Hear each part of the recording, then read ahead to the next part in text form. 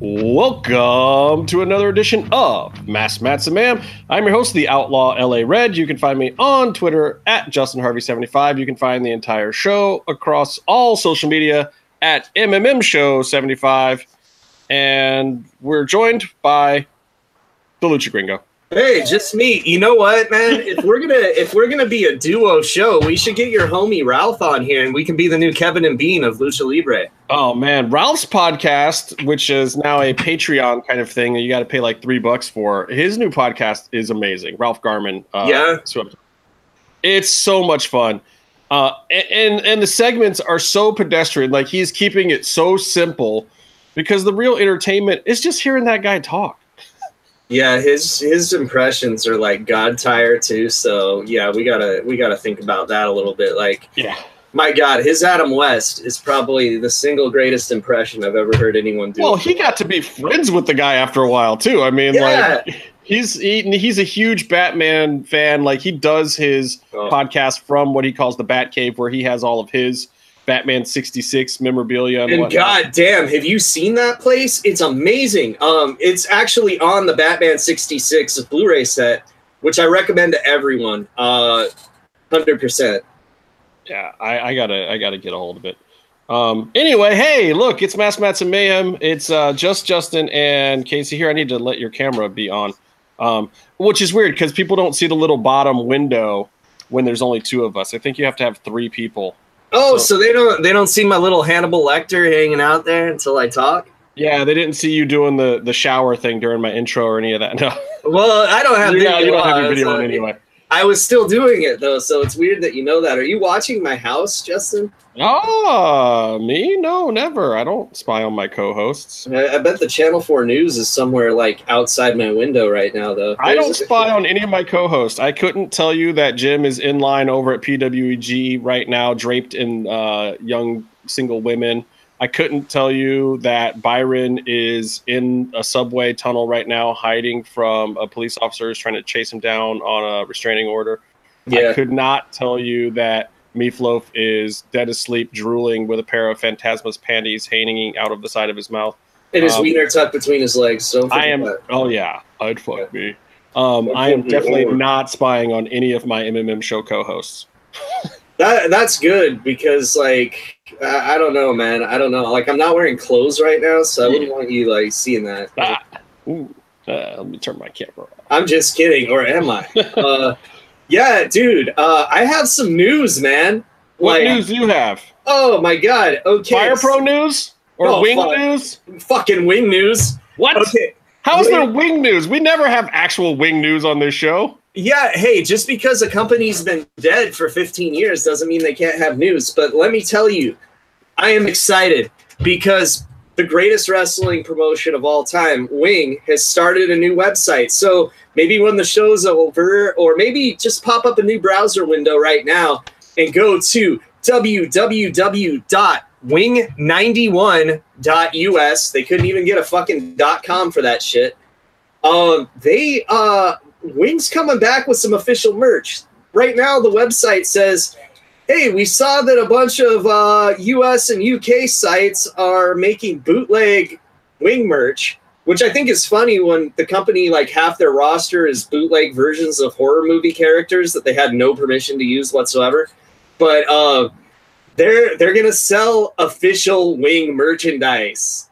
And, you know, you and Byron with your fucking, well, actually, it might just be Byron with the Lucha Underground's Letterman jacket and shit like that. If they have a Wing Letterman jacket, I will buy a Wing Letterman jacket probably. I don't think they'll go that much. They might go for shirts or hats or something, but I've been buying all the bootleg shit. So I'll support official shit too. I just bought a Wing Monster shirt. Has all the greats like Leatherface and Jason the Terrible, fucking Crypt the Keeper, and Freddy Krueger, of course. And it's got Victor Quinones in the middle, and it says, "We are the danger." And if you didn't see my Twitter tell you to order it, you're fucked because it's sold out now. All right, so but for people who have never seen or experienced Wing, first of all, you're not following Casey close enough. Second of all, explain the promotion Wing, what it was all about. Justin. Did I lose you? Oh, shit. I just lost Casey. Guess he's not going to explain Wing. I will try to get him back. Tonight, also, I want to talk about The Contender, which... oh, you're back. Hey, sorry. You asked... and then you dropped out again. You're having some kind of technical difficulty, I think, my friend. Justin? Yeah. Now I have you. Okay. Okay, so yeah, you said so for people, and then that's when I got So disconnected. for people that don't know what Wing is, can you explain a little bit of what Wing is? Okay, so Wing is a Japanese hardcore wrestling promotion that started in the early 90s. It influenced a lot of what ECW did because this was 1991. Yeah, it was like what, like almost a Japanese, like a Japanese ECW, except some of the gimmicks were ridiculous. Crazy. Yeah, so they would just get dudes in monster masks and have them be, characters. So they would have Freddy Krueger, who was Doug Gilbert. They would have Jason the Terrible, that wasn't the Jason the Terrible from Stampede. He was a dude from Puerto Rico. There was new Jason the Terrible that came in to feud with him. So that was Tracy Smothers as Jason. You had... I don't think I knew that. I don't think I knew that the second Jason was Tracy Smothers. That's awesome. It's pretty hilarious because, like, if you watch the match, it has Japanese commentary on it, and they won't shut the fuck up about Smoky Mountains. So I think that they're spoiling that he's Tracy Smothers during the match. But also, Hot Stuff. I lost you again. Unless it's my connection, but I don't think it is, Casey. Anyway, my internet is garbage right now. Sorry, I can tell. you're coming in and out, but you got to post. You got to post some of those links because Casey got me hip to a few of the links, and like I had seen a few things way back in the day, like at some tape trading parties or something. Yeah, which is like that was my whole exposure to Wing, and it was just kind of like, what the fuck is that? Yeah, so like if you watch IWA Japan, which is the ones that did the King of the Deathmatch tournament that Cactus beat Terry, that basically became Wing. So IWA Japan was International Wrestling Association, and Wing actually stands for Wrestling International New Generation. Not to be confused with my Fire Pro promotion, Wang. Which stands for? Wrestle Arts New Generation. I needed something that started with an A. Well, see, I hope Wing's not making a comeback because I almost want to do Wang as a real promotion one of these days. Like, as soon as Byron decides to come off of his real Mark Money and Billy Corgan us, we should just start a promotion. Yeah. I mean, some of our listeners are already doing that apparently, but you know what? They won't have the cool monster mask guys that are just us and a bunch of masks, so we don't have to pay wrestlers. Truth. I'll bump for you. Yeah, dude, you can be Pleatherface, our non-copyright infringing Leatherface. Instead of a chainsaw, you'd have a buzzsaw. Can I kind of be a cross between Leatherface and the Gimp from Pulp Fiction? I was thinking more like a cross between like Leatherface and like Vince Neil or something. Okay. So you'd have like a blonde mullet wig and then like a Leatherface mask and then like hot pants that are like red pleather. You know, you got to show off for the ladies. Your Fire Pro character already does this, by the way. And you're going to do like a Wild Billiam thing, right? Where you come to the ring with lotion and do a tuck. Yeah, my name's going to be my name's going to be Big Bad Buffalo. And I am going to be a cross between Big Bad Steve and Buffalo Bill. That would be great. And then actually, you know what? I really want to be Roy the Terrible, the Jason the Terrible ripoff. So I might do that, or Sharp Hand Joe. But who's to say I can't be all of these characters in different matches? Because you know what? I don't have to bump. Abdul the Butcher never fucking bumped. Okay, but the one character that I would really like to bring in that already exists is Inward Taker. Oh, dude, yeah. Because Willie Mack would pop for that. Oh, dude, yeah. Shit, man. I actually had like an idea for Willie Mack too, that we can bring him in and give him like a Simon Phoenix gimmick. because I think he would be awesome at that, and I also think that would be like the best gimmick in the history of professional wrestling if someone was just Simon Phoenix from Demolition Man. As long as we can get Katarina to play Lenina Huxley, that would be totally fine with me. See, I was gonna offer that role to Carmen Perez Rosnes. Done. Sold. Absolutely sold. Okay, I'm absolutely fine with all of these things. We are going to talk about some stuff tonight. We're going to talk like about fucking Demolition Man. We're going to. I mean, obviously, we're going to do that. We got an interesting episode of Lucha Underground that we'll probably jump into first. I want to talk briefly about WWE Hell in a Cell, their upcoming pay-per-view or lack thereof. I want to talk a little bit about UFC for sure. Some boxing. We got Triple G Canelo 2 tomorrow, and the Contender is on probably just finished right now.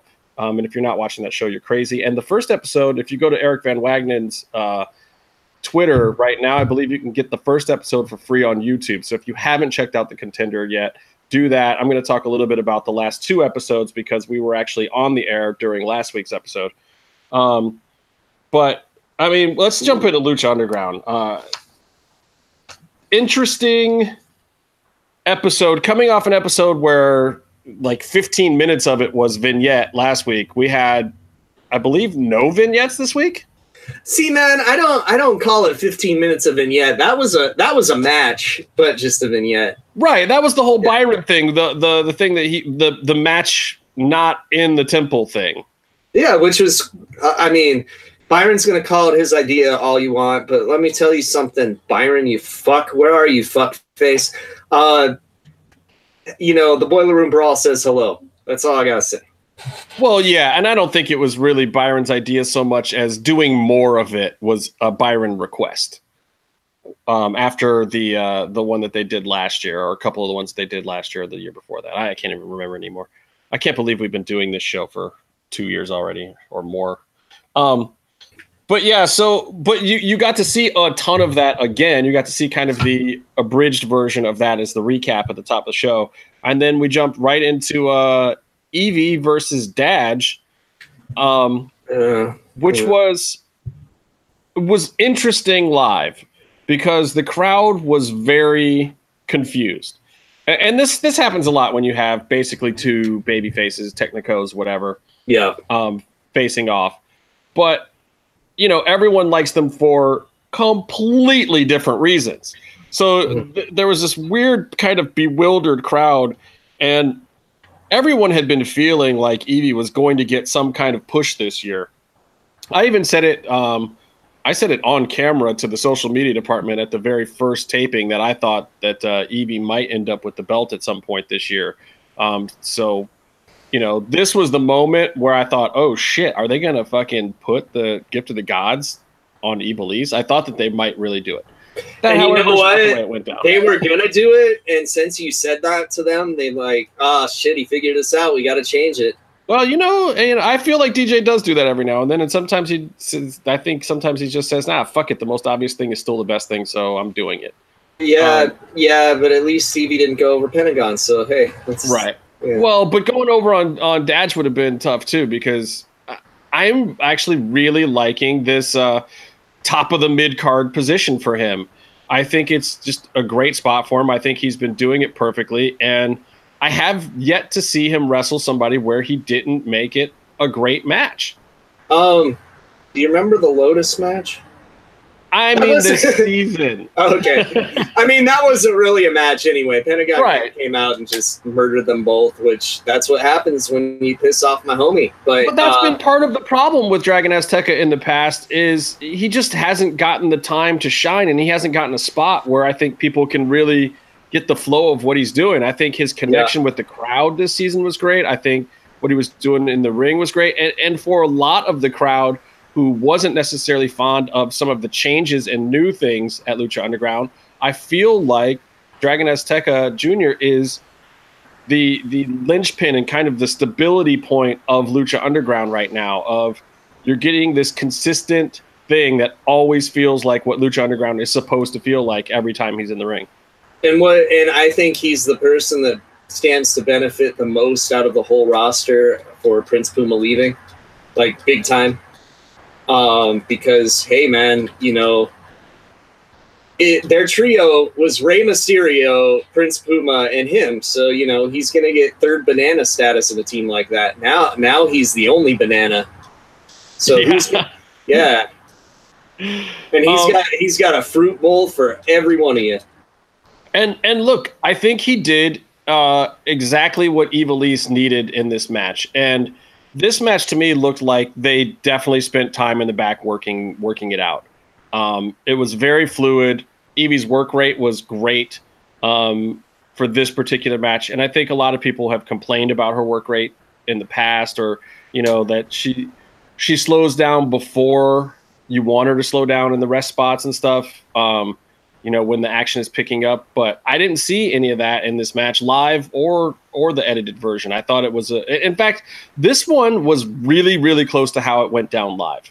It didn't have a whole lot of editing or trickery to it. They didn't speed it up a lot. It pretty much felt this way live too. And the whole crowd came around to the story of the match. There was good ring psychology.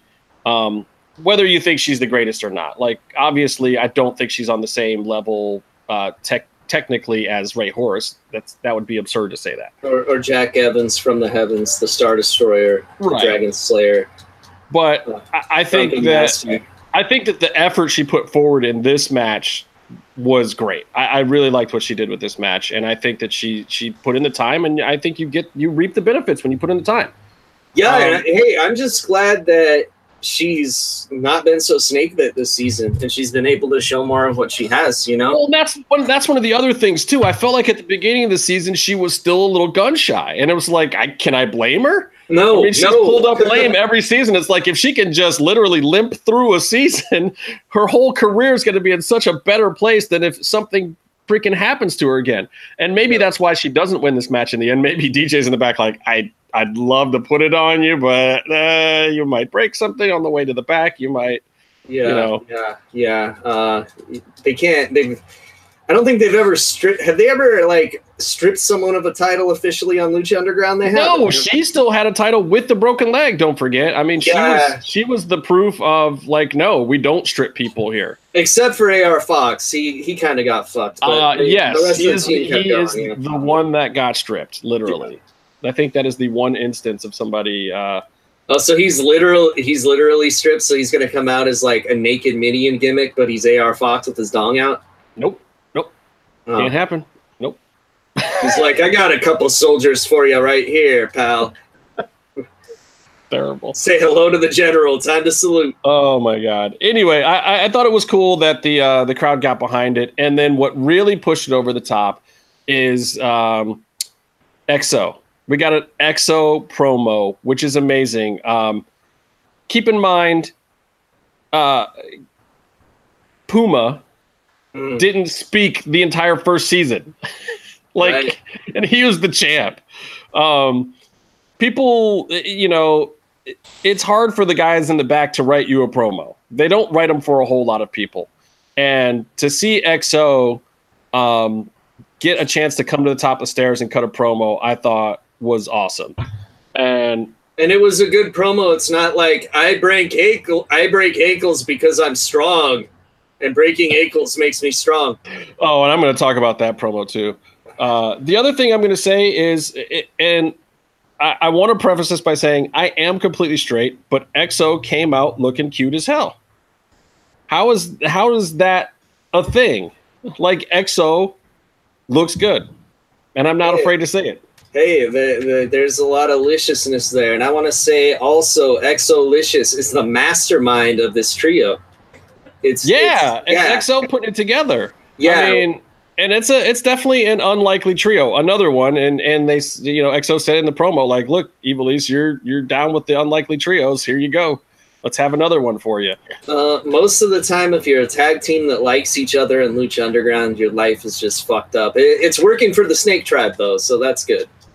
Yeah, well, there's a different power structure there. They have royalty in that tribe. That's true, but they also have shitty Jeremiah, and yeah. But I like this. I like this trios, the Eve Joe-licious, as I like to call them. Eve Joe-licious. That's the official name. Eve Joe-licious. That's it. Which I can't believe it took me this long to come up with that, because it's been months since I knew about well, you should send it to DJ, because his idea was just calling them Good Team. Oh, DJ, you're never going to live down this whole naming structure that you have going at this point. Good Team. Good Team. Oh, God. Super Friends. Big Bad Steve. Oh, this is going to, yeah. Jake Strong. And to him, we're going to be Asshole Podcast, but it's fine.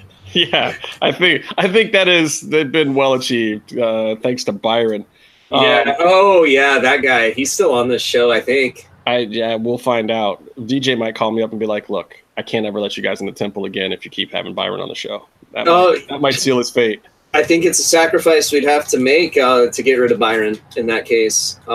Yeah, because we get paid every time we're in the temple. Like, a lot of people don't know this.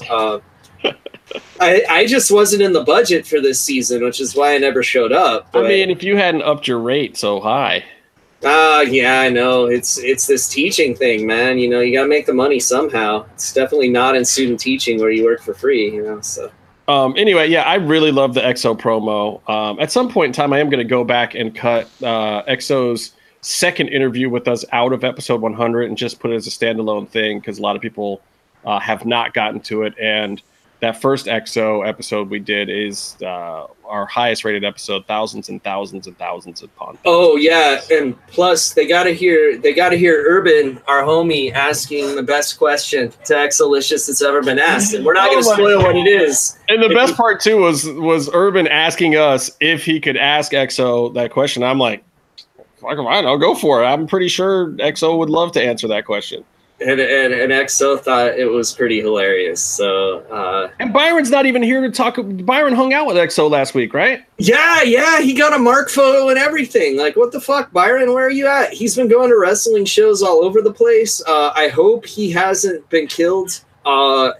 He might have like a Kevin McAllister situation where he's lost in New York right now.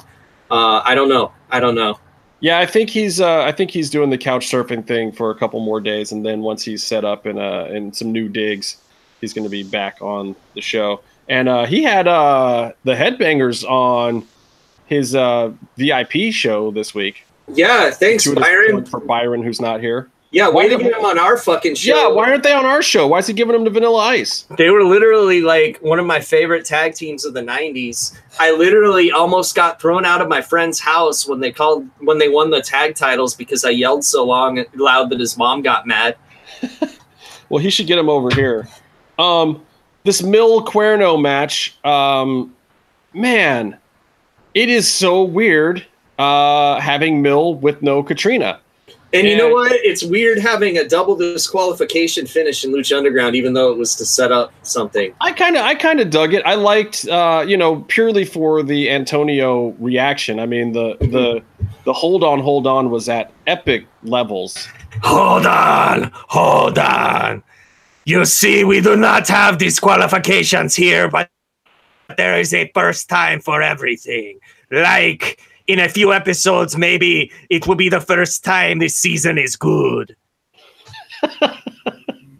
I do not like the leaks in the ceiling, Justin. They get all over my dick and my balls. So true. I don't know why I went there when Eric was on, but it was all I could think of would be unfortunate and unpleasant about a leaky roof. My brain just went there. It was pretty bad on a couple occasions. There was some, like, the main set was okay, but then like everything else was terrible. The front waiting area was flooding out, the backstage dressing area, the place where they have their practice ring, like it was dripping every other. I had to shut the place down due to mold, and I am not talking about the butthole mold of King Cuerno that Meef has in his locker. That's true. Hi, Meatloaf. That's 100% true. We miss you, buddy. We haven't talked to you in a while. Yeah, we haven't. It's funny because we talk to Meef all the time, but obviously it's like 2 a.m. in England right now or something. Yeah. That's the thing though. We got to fly over there. We got to bring him back. We got to be the fucking MMM show British Coyotes. I don't know what they would call us. I don't even know if I want to bring him back. I think I just want to hang out with him over there and talk to him about how great it is over here, and then still not have him get a chance to ever come over here. Or like we tell them how great it is over here, and then we just take them to like really shitty places like Silver Lake. Silver Lake wasn't always shitty. What's up, Zeus? Zeus is in the chat there. Oh, dude, fucking fake Zeus. Let me tell you something, brother. The real Zeus is going to be at Monster Palooza tomorrow. Just saying. Tiny Zeus Lister? Tiny Zeus Lister is going to be at Monster Palooza. Is he going to be dressed up in his Fifth Element president's costume? I hope so, because if he would, you know what? I would rather him be president right now. I'll tell you that much. Wow, that is saying something, because he's quite possibly the worst movie president of all time, and I got no heat with it. I love it. It's the best worst movie president of all time. But oh god, no, I also, just in case my friend Zach, friend of the podcast, is listening, I'm ashamed of you for not seeing No Holds Barred. What? Zach hasn't seen No Holds Barred, and he was the one who came on our show talking about how great WWE was? I think it was before his time. And, maybe he was for it. I do not blame him for it being above, before his time, because I think I was 8 when that shit came out. That sounds about right? Yeah. Like 88, 89? Yeah, it was a long time ago. I was like 8 or 9. I don't know. I was like 30 or 40 then. Yeah, I was just going to say that. Shit. You stole my joke, Justin. Well, yes, poor Marty Elias, our homie, went to sleep again. I like to call it Martilepsy now, because every now and then he's just asleep on the job for some reason, because somebody has kicked and or thrown him. And, I was actually, when this went down in the Temple, I was actually very surprised they even did this spot after what had happened to Rick Knox earlier in the season. Because, Rick was out with that shoulder injury the whole freaking season after, I think that was the first weekend. Yeah, after Mil Muertes legit murdered him. Yeah. I mean, don't get me wrong. Rick is not afraid to take a spot and loves doing crazy shit. So it's half on him for doing it. No, Marty, I can just imagine Marty backstage going, "Oh yeah, I don't mind Cuerno and Mil throwing me into the stands." Yeah, it's funny. No warning. Rick Knox is the only referee I've seen ref with a cast on. Yeah. So, and legit cast too. And he even came back to Lucha Underground in a shoulder sling and on like a lumberjack or some kind of match, was standing outside doing like the outside ref work. One of those matches where all 3 refs were getting used or whatever. Oh man, I remember when I was a lumberjack, Justin. That was pretty great. Yes, because DJ loves you. Yeah. You know what my name would be if I was a lumberjack? What would your name be? Tall Jack. And they already had Jack Evans. Maybe I could be that Piston Paw Jack name that got trademarked and never used. I don't know. I think I would be Tekken Jack. Tekken Jack. Oh, then you could do like that little thing where he keeps hitting his chest, and then he falls down and starts kicking his legs and shit. Exactly. Fucking hilarious. That would be my move. Just the wild arm swing, then the fall. Oh, great character. Well, Tekken, masterpiece of a game. I still haven't played Season 2 yet, because I'm playing Spider-Man, and it's the shit. Oh, you guys suck, man. I'm over this Xbox thing. I got to get a PS4. Anyway, so next week we're going to have the 3-way dance, as they would have said in ECW, with Pentagon, Mil, and Cuerno, which I think is good, because at this point in the season, and being there live especially, it was just like, man, nobody's getting heat on Pentagon. It's not possible. The crowd is just 100% behind him. Anybody on the other side of him, in everyone's mind, is being squashed and is a jobber. Doesn't matter who it is, Rightfully so. Barring the Undertaker showing up, nobody is getting over on Pentagon in Lucha Underground. I don't know, man. I don't know. Maybe Jason the Terrible, but I feel like the Temple would know who he was. They'd be like, "Who's this guy that looks like Matanza but good?" It would take something rare and unusual at this point. So so to me, it's like, yes, Mil and Cuerno both deserve to be there. Super weird again without Katrina being there. And at first, the crowd didn't notice because none of us knew that anything happened to Katrina. Well, you know what, Justin? I myself am rare and unusual. I just had to throw. Well, that's why everyone was wearing Where's Casey shirts by the end of the season. Yeah, that's true. I actually, wish Matt Stryker would have worn one, but whatever. I didn't give Matt Stryker one to wear. That's my fault. I should have. He probably would have just to fuck with you. He actually had a shirt that said, "Don't come, Casey, because I know I'll fucking lose." Yeah. Oh God, that's got to happen one of these days. Yeah, he can come on the show whenever he wants. Like, yeah, you probably schedule it during like Monster Palooza now. God damn it. He's coming tomorrow. All right, so we got to talk about this Phoenix thing, this new Zombie Strong style thing. So Super Friends are reunited for what looks like it's going to be one time only. Phoenix is back from the dead. Melissa is way too happy about it, and Aerostar is very skeptical, rightfully so. Yeah, it's like, way to go, Melissa, you fucking necrophiliac. So here's the thing I'm interested in. We've got two gimmicks. We've got Jeremiah Snake, which is zombie Sammy Callahan. Yeah. And then now we've got Zombie Phoenix or whatever the fuck he is. Well, let me tell you something, Justin. Sometimes dead is better. Oh, you don't want to jump off that rope. You want to go off that rope over there. Sorry, I had to do it. I promised. I love it. I'm not stopping you. Two guys who have basically the exact same gimmick. They both died in the same match. They've both been resurrected, and they're both not completely themselves. But boy, talk about two completely different interpretations of what that equals. Phoenix walks. Both of them actually are kind of doing like the zombie walk to the ring thing, but then all of a sudden they're running fast as shit, which is bizarre. But Phoenix has this slobbery drool thing going on. Yeah. His lip is doing this thing the whole time. And you may not see it all in this match, but I can tell you, and I will spoiler this, Phoenix's wrestling style in this new gimmick is fucking amazing. This zombie strong style lucha libre thing that he is doing is off the chain, and it is by far my favorite presentation of Phoenix anywhere. Which is good, because from this week people were talking shit and calling him Lucha Festus and stuff like that. Which it's not the same. It's not the same. Why is it not the same? Because Festus was actually supposed to be like retarded or something.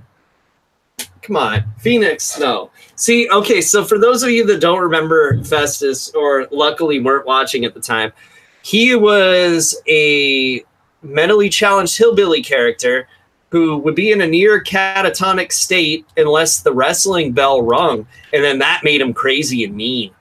Oh my God, I do remember that character. Okay, cool. Oh, so, wow. He was basically when you play Pop Goes the Weasel for Curly. Yeah, exactly. That's great. Let's hope that Phoenix doesn't go entirely that route.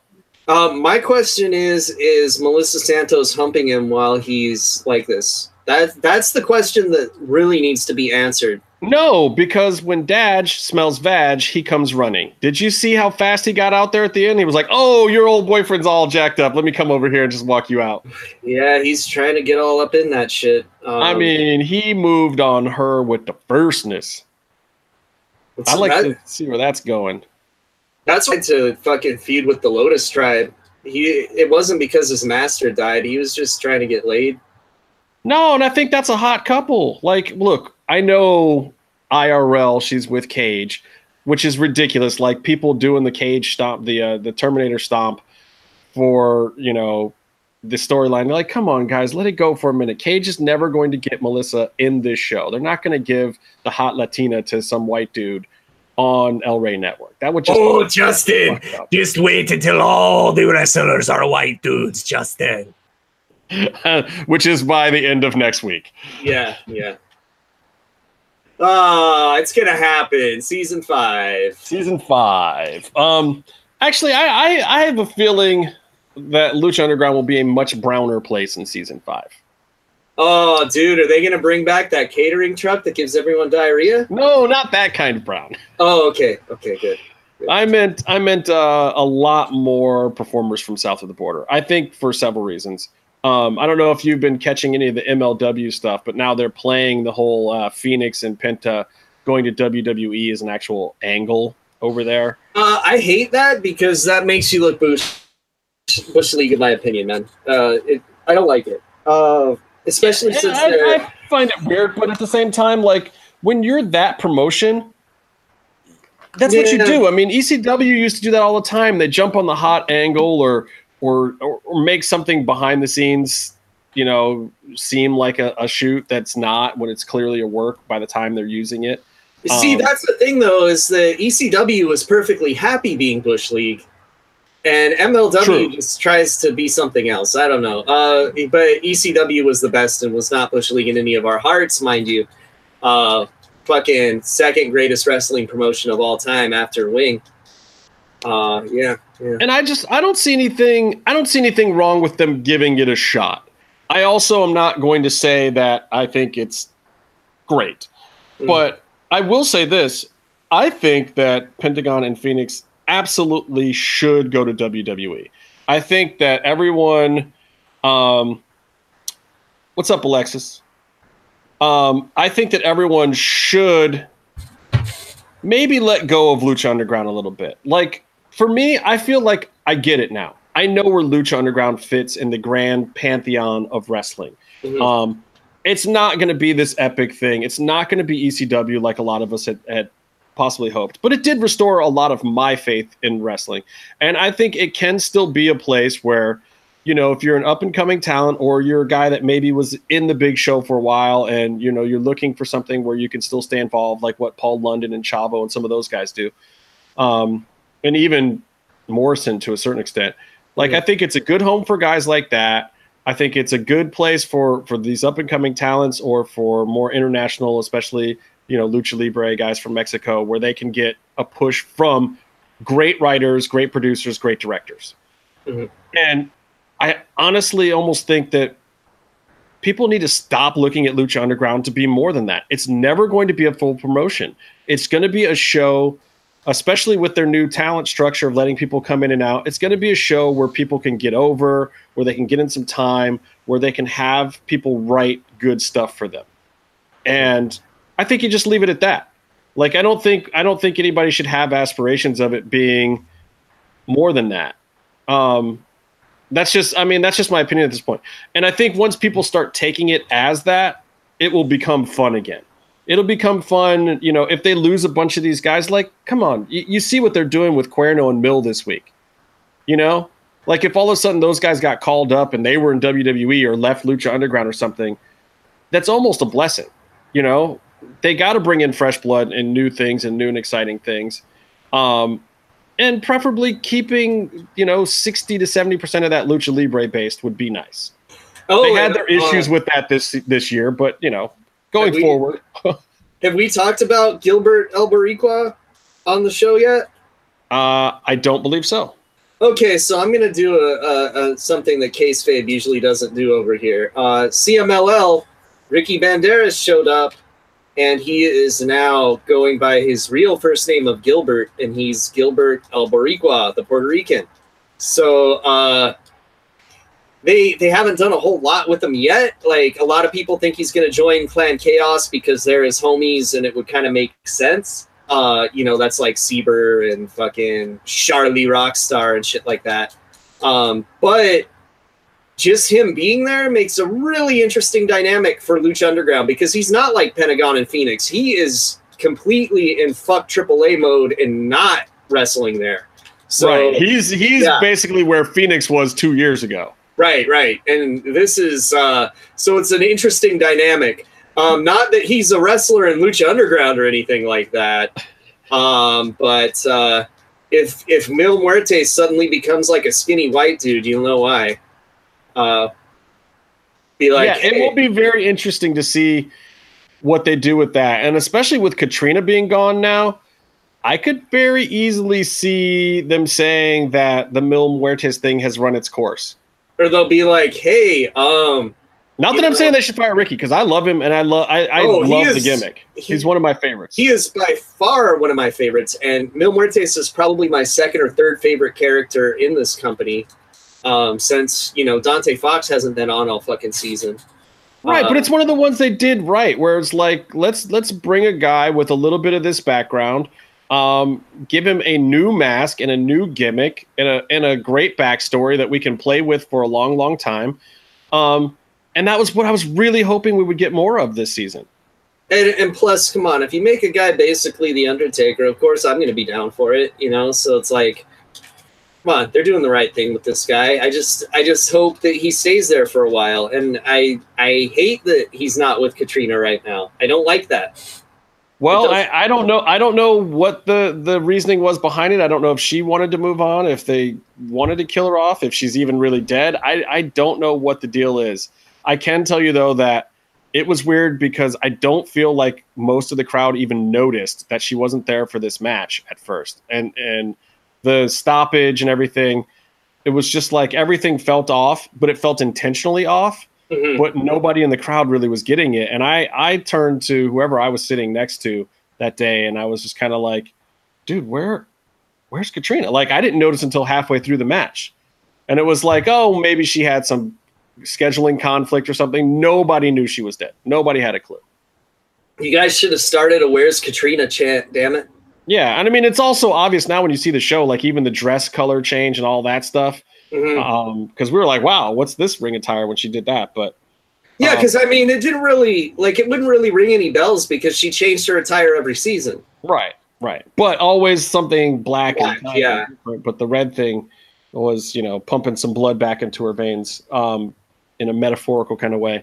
So this match, the Jack Swagger, Jake Strong, whatever promo at the beginning, Jake aside, this is one of the most WWE things I think I've ever seen in Lucha Underground. And I have to say, when XO did it at the end of a match, thumbs up.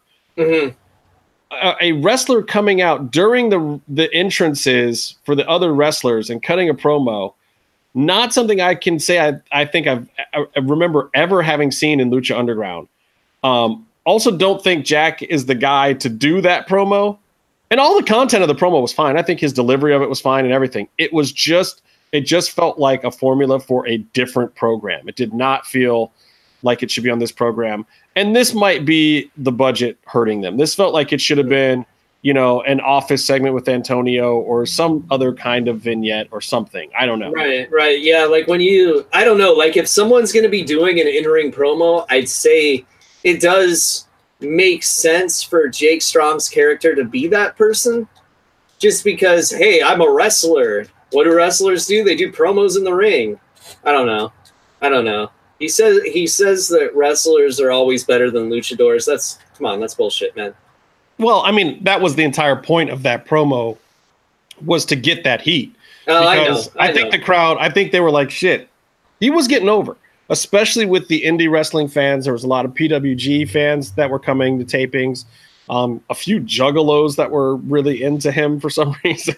Oh, dude, the juggalos are great wrestling fans, man. No, but I'm just saying they were the ones into Swagger. The more traditional Lucha Libre fans were not as into him, but we're still kind of cheering and playing along with the fact that he was getting a good response. But for whatever they're doing with him storyline wise, it's obvious that they needed him to get some more heat. And it worked because, at first, for a second, it was kind of X-Pac heat. And then it was like, whoa, wait a minute. You're putting down Lucha Libre now. You're not even just putting down these particular fighters. And then that definitely got some heat. And this was the moment where people started to turn on the whole Jack Swagger character or Jake Strong character for sure. And which was intentional. Yeah, and I mean it's such a horrible statement to make. So of course it's gonna get heat. I like it. That's good writing because even like I hear it and I'm like, oh, you dick. Even though I know it was written for him and I know he fucking respects Lucha Libre and he's been wrestling luchadors and having good matches, except when he breaks their ankles, that horrible man. But yeah, I don't know. I look forward to seeing, hopefully, the two people that break people's bones fight each other, and then maybe we'll learn about Lucha Libre being the best style. Well, I mean, I certainly think at some point they have to acknowledge the similarity in those gimmicks, and I have to hope that it's intentional that's kind of leading somewhere. Well, I've been wondering where the Marty the Moth thing was leading, but it looks like he's finally maybe coming after Pentagon. I think. I don't know what he's coming after. We'll see. The last thing about the match was obviously the Phoenix turn at the end. Oh yeah, because you know what? Sometimes that is better. But you know what, man?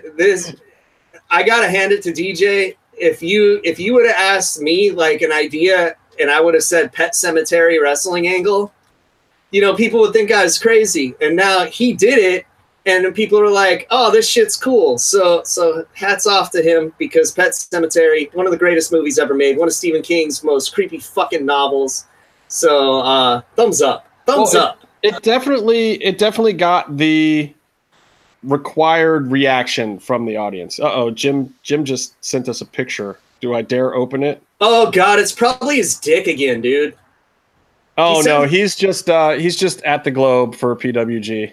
Oh, good for him. Good thing he's wearing pants this time. I thought he was going to be him bathing in women. This guy sends like more dick pics than Seth Rollins to the rest of the show. I don't know why. And then he never comes on the show. So we can never say, "Hey, sweet dick, bro," because he's not on here. It's never going to happen. Anyway, he's at PWG tonight. So, but yeah, look, this heel turn, very effective. Drago and Aerostar, perennial favorites, of course, and then pushing Melissa Santos.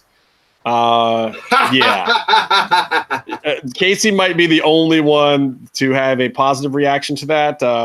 I gotta say, most people were shocked and horrified. Like I'm pretty sure I gasped. I was not expecting it. I prefer this personality for Phoenix. I think he's doing everything right. So yeah. It works too, man. Like I said, I'm not afraid to spoiler it. Just keep watching this incarnation of Phoenix, this heel Phoenix. So worth seeing. Zombie Phoenix, Phoenix Dark, whatever the fuck you want to call him. Amazing, good stuff.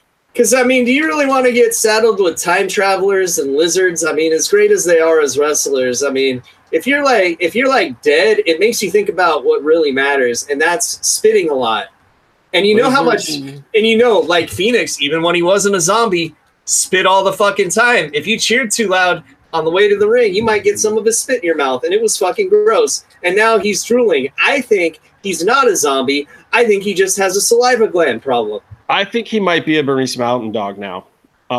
Maybe. The level of slobber in the weeks to come is epic. Or St. Bernard, like he could be the Cujo of professional wrestling. He is. That would be amazing. Evie Dub might have been worried about having meat in the tacos, but it should have been worried about giving Phoenix his gimmick, because I'm pretty sure he ruined the mats.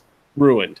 Yeah. Joey Ryan makes the ladies in the temple do something similar. They ruin the seats constantly. Yeah.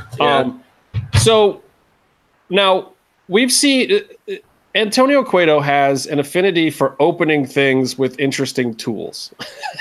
Yeah. I think this is a new gimmick that we're seeing develop here, because this week he had a very, very fancy bottle opener from Home Depot. Yeah, I heard that at the end of the season he opens a safe with a dildo. Oh my God, I would love to see that. That would be terrible. Trust Fund Moth family from La Jolla. If you've never been to La Jolla, go there and you'll understand Marty's character very, very quickly. So he comes in with the same amount of cash that his sister bought her title match with. I feel like they should make them even more like Trust Fund people and pronounce it La Jolla. But La Jolla. I like this angle, and then we get some mystery wads of cash that came after the initial wad of cash for something as of yet undisclosed that Marty would like from Papa Cueto. Justin, this is the only mystery wad I want to see come from Marty the Moth. Yep. Yeah. Yeah. Could have gone a lot worse. It went a lot worse for me. I will tell you the story of what happened to me from Marty. I think it was either after next week's match or some other one, but yeah, he's. Are you saying Marty jizzed on you? Because that's kind of where I was going. Yeah, it was close to that. But I'm going to save that story for the week it actually happened. So awesome. Yeah, you don't want to violate those NDAs, man. Oh my God, this is not covered under any NDA, though my lawyers are working on it right now. We should actually just start an NDA for our listeners so that people have to listen to our podcast instead of other wrestling journalists just stealing our shit and not fucking giving us credit. Just saying. It's been a long time, but I'm still bitter, is what I'm saying. Yeah, bitterness is good. Yeah. I mean, it tastes delicious, unless it's a bitter almond taste, and that means someone's poisoned you with cyanide. That has been your safety. Here's the weird part for me. I'm allergic to almonds too, so they're both basically cyanide for me. Oh shit! How would I know if I got the cyanide? Because I'm already allergic to nuts. Oh man. Okay, I'll leave them in my pants next time. I'm sorry. Thank you. I want to talk real quick about Impact. Yes. What about Impact, Justin? What about X Division competitor Brian Cage, or such things? Yeah, he's teaming up with the Lucha Bros against OVE at their upcoming Bound for Glory. I think that's a good thing. I think that's the last person the Lucha Bros should just trust, but he's had so many versions of his character, I don't remember which one hates Mexican people now. So this is true, and it's very strange because every place, I mean, I guess a lot of these guys are working different gimmicks, different places, but it's one of those things that's got to make you happy for Cross, because everyone's doing something totally different with Cross, but there is this continuity of character, probably because it's true, where he gets to be this raging psychopath pretty much everywhere he goes now. Oh yeah, that's just our homie, man. That's why we love him as a person, because that's just him, dude. It's kind of real. I mean, yeah, maybe he's not actually murdering people every week, but he is sitting at home watching Natural Born Killers, wondering about the feasibility of going on a killing spree. You know what I mean? Well, you got to respect a guy for that. We're not going to put him on blast if he's out killing people. He can do whatever he wants, in his free time. He just doesn't have to kill us, just, lesser podcasts, which there is a significant number of. Yeah. I have to say, I like what they did with the Katarina Grado angle. I thought that whole thing was funny, where they basically turned on her. I wasn't expecting that. It was actually pretty well written. I don't know where they go from here, because now it feels like the angle's dead. But yeah, I don't think. Well, she could always get somebody to try to fucking kill him or something, which could be a thing. But I don't know. I like Grado so much. He's just a great person. No, and it's great. I like that they're getting that middle of the show time, and they're really letting them, have the time to work something with the angle and do a little something with it. It's fun. Mm-hmm. And all three of those guys are fairly good performers, and I like their in-ring stuff too. It's one of the entertaining portions of the show to me. I'm a big fan of Sami Callihan, so I've been liking a lot of his OVE stuff. Though I like him better as Jeremiah Snake right now. I think that presentation is pretty amazing. I'm not sold on the Moose, Austin Aries, Kevin Cross thing. I almost feel like it's taking too much away from all three guys. Cross got this great introductory push that, is probably the best one across any promotion this whole year, is the best introductory push, except maybe Ronda Rousey. I'm going to say it, Justin, because I don't think other people are going to say it, because, politically, it's great that they just keep hitching all these wagons to the greatness that is Kevin Cross, because that's clearly what's happening. And hey, good for him, man. If he could get these guys over, and plus, they had some pretty cool combination attacks. That Saito and then the fucking spear afterwards. That shit was dope, man. Okay, and I was all for that. But it was like, Moose was getting this big kind of push. It was a face push, but whatever. He was getting a big push a little while ago, and that's just and Austin, I thought, his whole belt collector thing that he was doing for a minute there was great. And it's weird because I wonder if this is taking a little something off of all of them. Now, the good thing, especially for Cross and maybe even for Moose too, is that, we were talking about, man, are Cross and Moose going to have to face each other? Not what, a month and a half ago. But now they're actually put together, which was something I never could have imagined ever. So kudos to them for doing something in wrestling at any point in time that I couldn't have imagined. All I got to say about Moose is he's not even the best wrestler named Moose. And, see, I was thinking Moose Knuckles, because remember, like, Mickey Knuckles went to TNA and they called her Moose, and it said Knuckles on her pants, so her name was basically Moose Knuckles. But then there was the great Moose Kolchak that actually used to wear, like, a Mantar-style headpiece into the ring, and the only person that gets this reference is Matt Stryker, because I would drop it on him in the wrestling game, and he'd say, "I submit, tap, tap, tap, tap." Let's play some Pokemon cards instead. Because he could beat me at Pokemon. How about that? Does he play Pokemon? I think he looks like a guy that would play Pokemon. Let's just put it that way. I wouldn't put it past him to bust you down with a Charmander. He's like, I am bringing in Charmander, the Fantastic Flame. Oh, God damn it! I don't know shit about Pokemon, dude. I don't either. Oh man, that's good stuff though. I wish we were a Pokemon podcast sometimes. So the one thing I gotta say about Impact, there was a part of a promo where Rich Swann comes in. I don't even remember what was happening because the camera work at this particular moment was quite possibly the worst thing I've seen in any professionally televised wrestling show in a long time. Is this the autofocus thing you were talking about? Yeah, I'm pretty sure it was like a camera on autofocus in a backstage segment. And there was like a painted mural in the background with like faces and stuff on it. And they're in Toronto. So I don't know if these were Canadian locals or whatever, because a lot of times you don't fly camera people up to Canada because it's just I bet it was Rob Viper's fucking ass. Oh my God. I don't know what went down, but all the wrestlers in the foreground were soft focus and the background was perfectly in focus, which is usually means you put your camera on autofocus because no actual operator's that stupid. Yeah. But my other problem is this is a taped goddamn show. How do you get to air with that? Like, I would just cut the whole fucking segment. Like, fill with something else. Play one of your old clips of when, it was TNA Impact and the X Division was the best thing in wrestling. Like, yeah, showcase all the WWE stars that used to be there again. Yeah, I mean, they like doing that. Oh God, they did it again with their Hall of Fame promo. Like, hey, let's show you, the Dudley Boys going into our Hall of Fame and Jeff Jarrett going into our Hall of Fame before they went into the WWE Hall of Fame to announce, that we're doing another one this year. Like, who are they putting in it this year? Oh, fucking Kevin Cross. Already.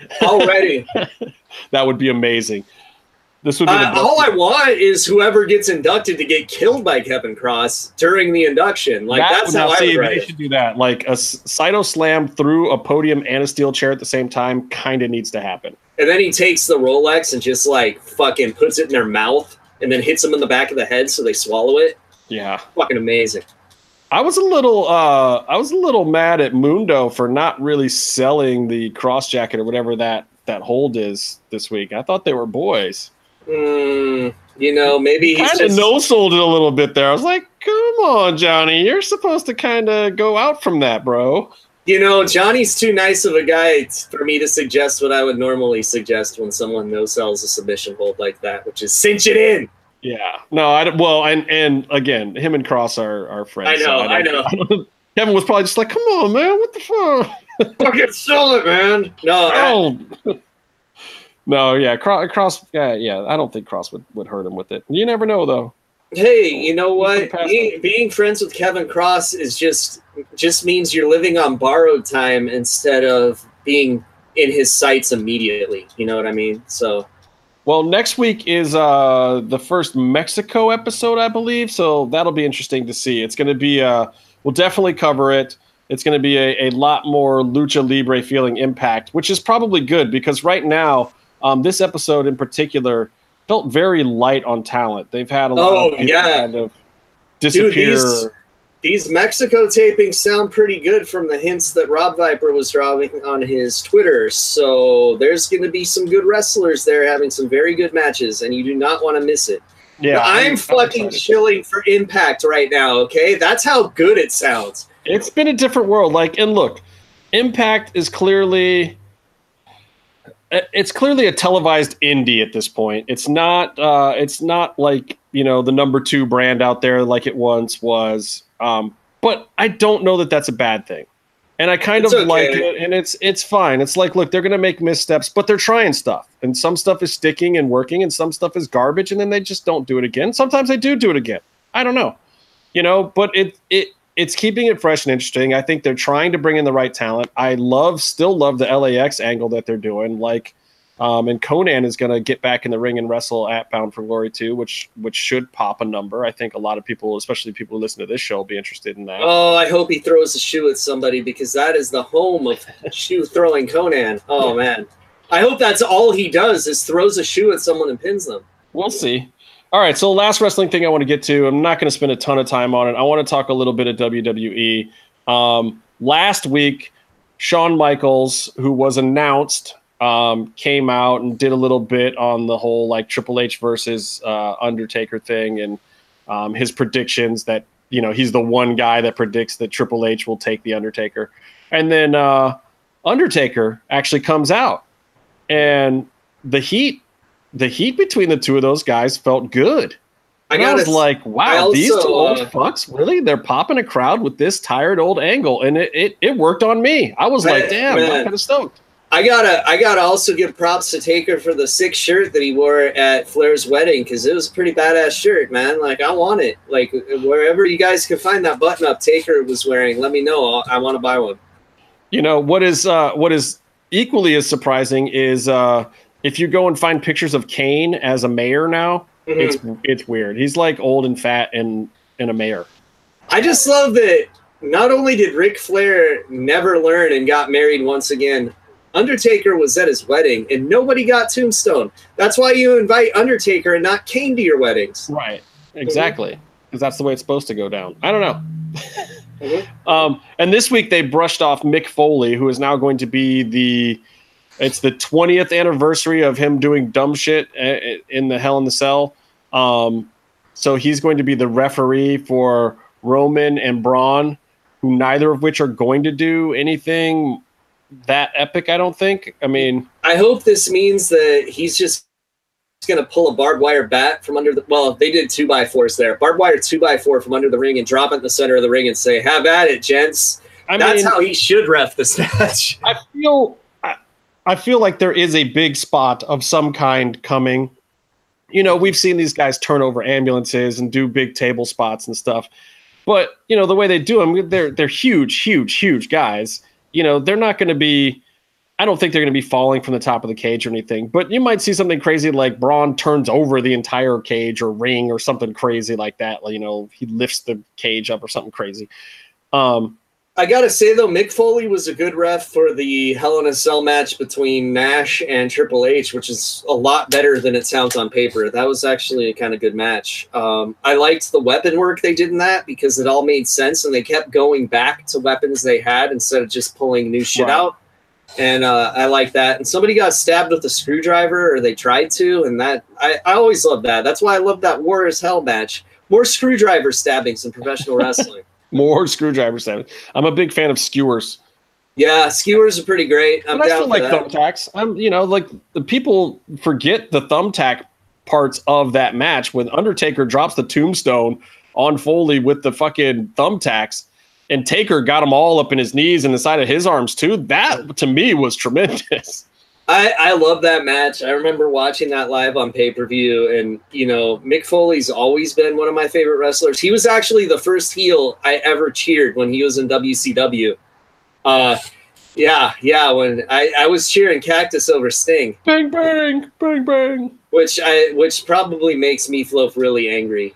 I would cheer almost anybody over Sting in WCW. Oh, just because he was really dumb and that was his character, right? Like, he would always trust someone and get fucked over, and it would happen repeatedly. Like, he was like the dumbest person in wrestling. Yeah, he was like the guy who was so dumb he wasn't even in Point Break to me. And you know, Dustin Rhodes in WCW was the second dumbest because he trusted Arn Anderson. Come on. Come on. That was not wise. Yeah. Yeah, so I don't know what to really expect with that match. And look, WWE, I'll give them props. They're coming off of a great pay-per-view with SummerSlam. But I don't know. Like, that match, Braun and Roman, is what I'm supposed to be expecting something big from. Like, I'm not expecting anything big out of what else we got? Fucking Joe and AJ, dude. AJ and Joe will be great. That'll just be fun to watch. That's 25 minutes of solid entertainment, period. Doesn't matter what happens to me. Doesn't matter who wins or loses. Don't care. That's just a good match. Again. And the cage is just there to keep AJ's wife off of Samoa Joe's. Are they even doing that one in the Hell in a Cell? See, that's the other thing. I don't even remember. I don't know. Gimmicked pay-per-views. Everyone's like, I'll see you at Hell in a Cell or Hell in a Cell. But then only like 1 or 2 of the matches get to actually be in the cage.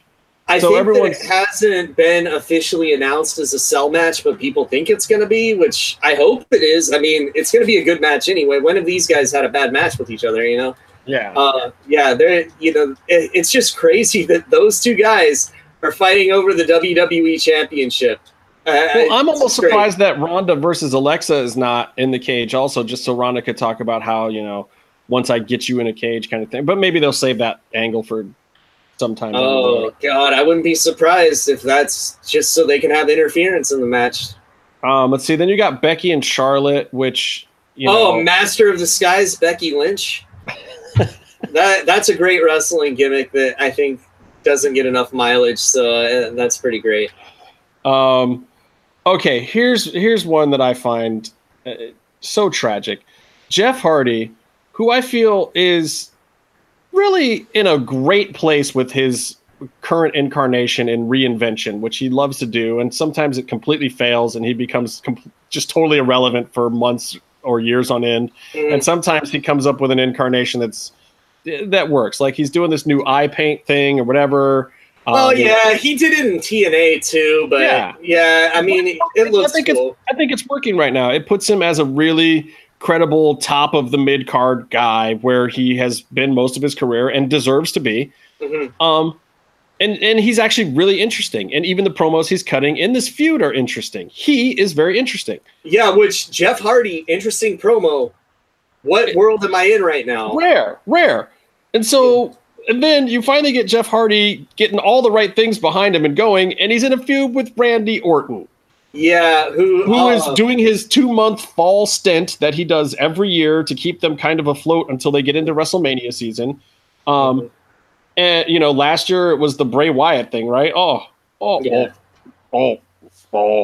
terrible.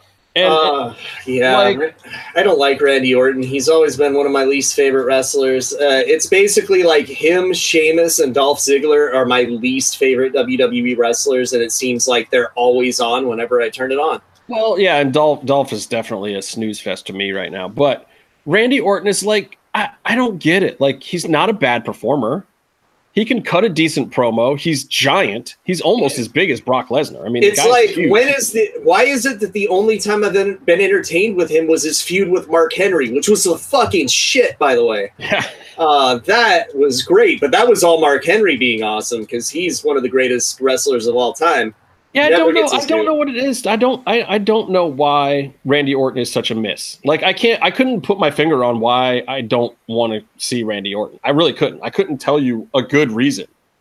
And in fact, I just want to say that if people want to shit on me saying Mark Henry was one of the greatest wrestlers of all time, go listen to TwitWow instead of our podcast. Don't let the door hit you in the ass on the way out. I've always liked Mark Henry. Oh, dude, he's fucking awesome. Like his World's Strongest Man championship run where he was just murdering everyone was fucking beautiful. That and his fake retirement with the salmon jacket, or as Byron says, Salmon. Yeah, that was pretty good too. What up, Paulie Cross in the chat room? Oh, is he shitting on Mark Henry? I know. Not yet. No, he just came in with a woo. I think he was at Ric Flair's wedding. Oh, that's good. That picture with all the tongue kind of fucked me up a little bit, man. So what else we got? We got the Ronda, Alexa, AJ Samoa. We talked about that one. Jeff Hardy versus D-Bry and Brie versus The Miz and Maurice. Okay. That one's in a cell, right? I don't know. I don't know. And then No, I don't think that is. you got your this is your favorite match on this card, Casey. Ziggler and Drew McIntyre versus Seth Rollins and Dean Ambrose. Hey, you know, it sucks because I used to love Seth Rollins and Dean Ambrose, and now I could not give less of a fuck about either of them. Look at Dean Ambrose. He is so over it. He could not give a fuck. There's no reason to care about him because I don't think that he cares about you. Like, he does not. I don't think he cares about anything he's doing in the ring. I don't think he cares about being with his homies. I don't think he cares about his gimmicks. I do not think he cares. The dude just shows up to work, does whatever the fuck they say, kind of does it, whatever, and then goes to the back and takes a shower and goes home and has a can of beer. Hey, like, I just don't. I think he's just totally over it at this point. He needs a break. Hey, it's, you know, it sucks because he just had a break. Well, I know, but I'm like, and I feel like he came back fresh for one taping, and then after that, he's just been kind of listless. Yeah, he was so fired up for that one entrance, just that one though. And I don't know if he gets it or not, and maybe it's just hard to maintain that level. But the only time he's fun and exciting is when he's on the Lunatic Fringe, is when he's that amped up, ridiculous guy. Like, he's, you know, he needs to get some of that Stone Cold back. Where, well, I never thought he was Stone Cold. I always thought, but I mean he needs to switch up his gimmick so that he can do kind of a brooding, angry thing and then go wild. Because, see, what he needs to be is, because he was always kind of Charlie from Always Sunny in Philadelphia, right? Right. He needs to be like when Charlie was on steroids in that one episode where where he was angry Charlie. Fucking do that, man. Yeah, he needs a little something. He needs a kick in the pants. And then you got New Day versus Rusev Day now, which would be interesting. I like the Rusev Day, the Aiden English Rusev Lana thing that they're doing. Oh, dude, Rusev is great. He would be a top contender in Wang. I don't know if I would put a belt on him. It depends on what kind of monster mask he'd like to wear. I think I'd actually just give him a Tong Po gimmick, since that's his nickname on Up Up Down Down. But you know, I'd love to see Rusev do a tag run with Aiden English. I think that would be thoroughly entertaining. I think they've got a little bit of that Elias magic going right now. Yeah, Aiden English is great. Member of the Guerrero family. What's not to love, right? All right, that's I gotta talk some. I'm gonna talk about the Contender for a minute. Oh yeah, dude, because it needs help. Well, look, it's weird. There's not a lot of people watching it. But not a lot of people get that fucking channel. Not a lot of people get Epics. But then also within the people who do get it, you know, how many of them are boxing fans? You know, boxing people watch HBO and Showtime. But that's also the reason why they're putting this show on Epics, is to try to get those people to subscribe.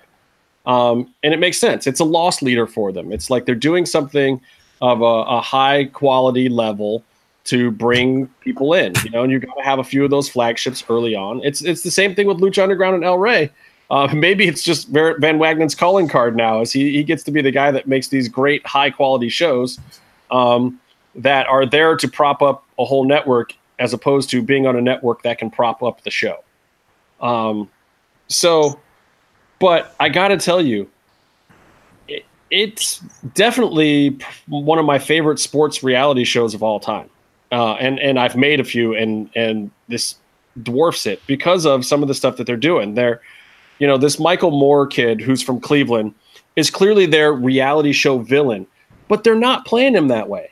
You know, they're showing some of his interactions. They're showing some of the dick stuff that he does, but they're not doing like what The Bachelor does, where they turn him into this cartoonish reality show villain and hinge commercial breaks on it and promos for the next week. Yeah, you know, The Bachelor just stopped short of them twirling their fucking mustache half the time. Well, exactly, and which is part of why a show like that can be entertaining. Like, you're watching it because you expect them to do that. You expect them to turn somebody into fucking Wile E. Coyote every season. But the Contender is not even doing what Ultimate Fighter would do with a guy like that. You know, where they play it up and give you some of those antics and whatnot, some of the stuff that real MMA fans never liked about Ultimate Fighter. they're not doing it. They're just kind of documenting what he's doing. They're talking about it a little bit, but then they'll redeem him by telling you how much he loves his daughter or showing a sincere family moment with the guy later. Well, see, Ultimate Fighter had to dial back the annex a little bit because they had people jerking off on the people's food and shit. That's a little too much on the antics. They had to take it down a notch. But and there is a lot of a lot of these fighters are rough and from the streets, and then you've got a couple of guys who aren't, who are kind of prodigies and proteges of people that come from way more refined backgrounds and high-end gyms and don't have those kind of hardships in their lives. So you do have an interesting dynamic in there, but they're telling these stories like it's NFL films. It's like that Hard Knocks show on HBO that I've been watching with the Browns training camp. It's like this real great documentary storytelling, and the look is phenomenal. And the thing I love the most about The Contender, and you feel it a little bit with Lucha Underground too, is any sporting event or anything portraying a sporting event that is taped, don't try to make it feel like a live event. Right. There's no reason to. There's no reason to. I mean, sports is televised and broadcast a certain way because that was the only way to tell that story a long time ago. It was a radio guy, or was highlights over a telegraph was where these things started for people who weren't there. For you would get commentary, and the whole commentary thing came from radio where you couldn't watch it, so somebody had to explain it to you. Yeah. And then one day we married the pictures with the words, and people have always walked this line of how much do you describe what people are seeing. And which is why I always like to turn on a baseball game, but listen to a radio broadcast of it. Did I ever tell you about my grandpa, how he hated commentators? So he would mute every sporting event he watched. And then I'd watch wrestling and he's like, I don't see how you could watch it with these idiots jawing the whole time. Well, and it almost makes me feel like, man, I wish there was a way to do wrestling that way, where you didn't have the commentary the same way, because in The Contender you don't have the commentary. They're playing the fights real time, but guess what? In boxing, there's moments of lag, and when you're editing it, why have moments of lag? Instead, they cut to Andre Ward in the crowd telling you his thoughts real time to Sergio Moro, who's sitting next to him, and they're doing real dudes sitting on the row analysis of oh man, he's got to pivot that foot if he wants to get that punch next time, and that's it. And then it's back into the fight with no commentary. And then they'll pop out to one of the cornermen you got to pop the jab and move underneath him. And then they come back into the fight. So you're getting just these little clips, and it's telling a complete story. And then, you've had the background package with the family in the locker room, because they don't do any home follow.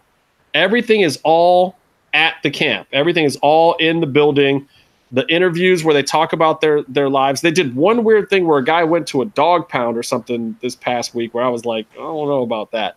But there's no home follow or anything. It's these guys telling their stories, but you get completely engrossed in it like you're reading a novel.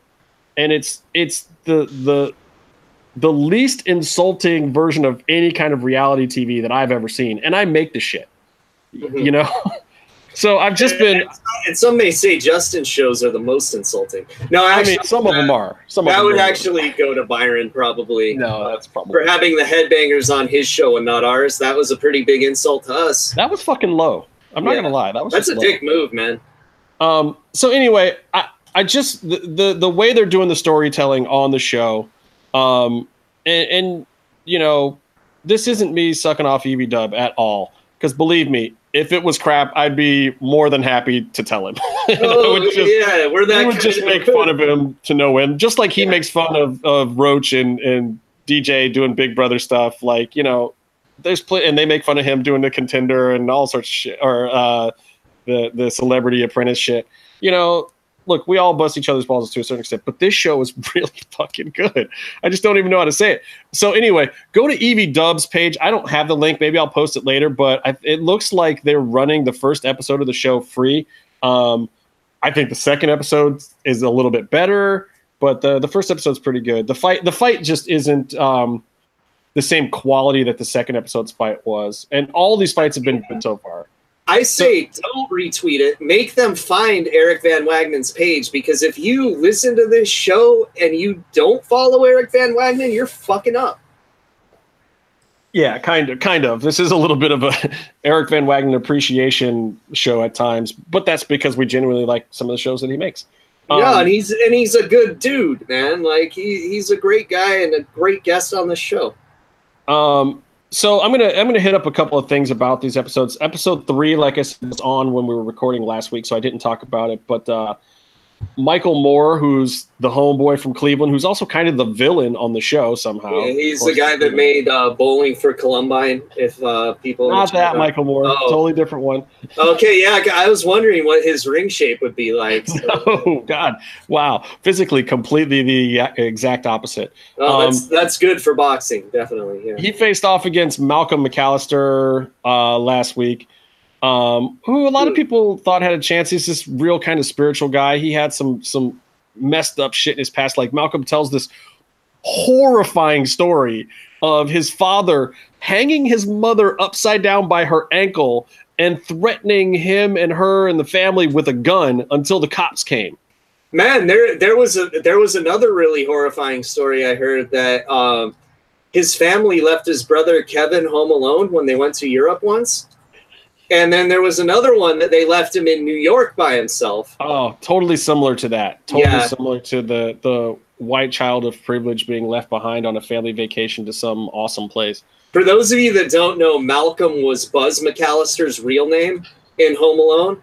They just never said it in the movies, but he's fighting on the Contender now. Malcolm McAllister and Michael Moore. So there's. Oh God! Do you know what really happened to Buzz McAllister?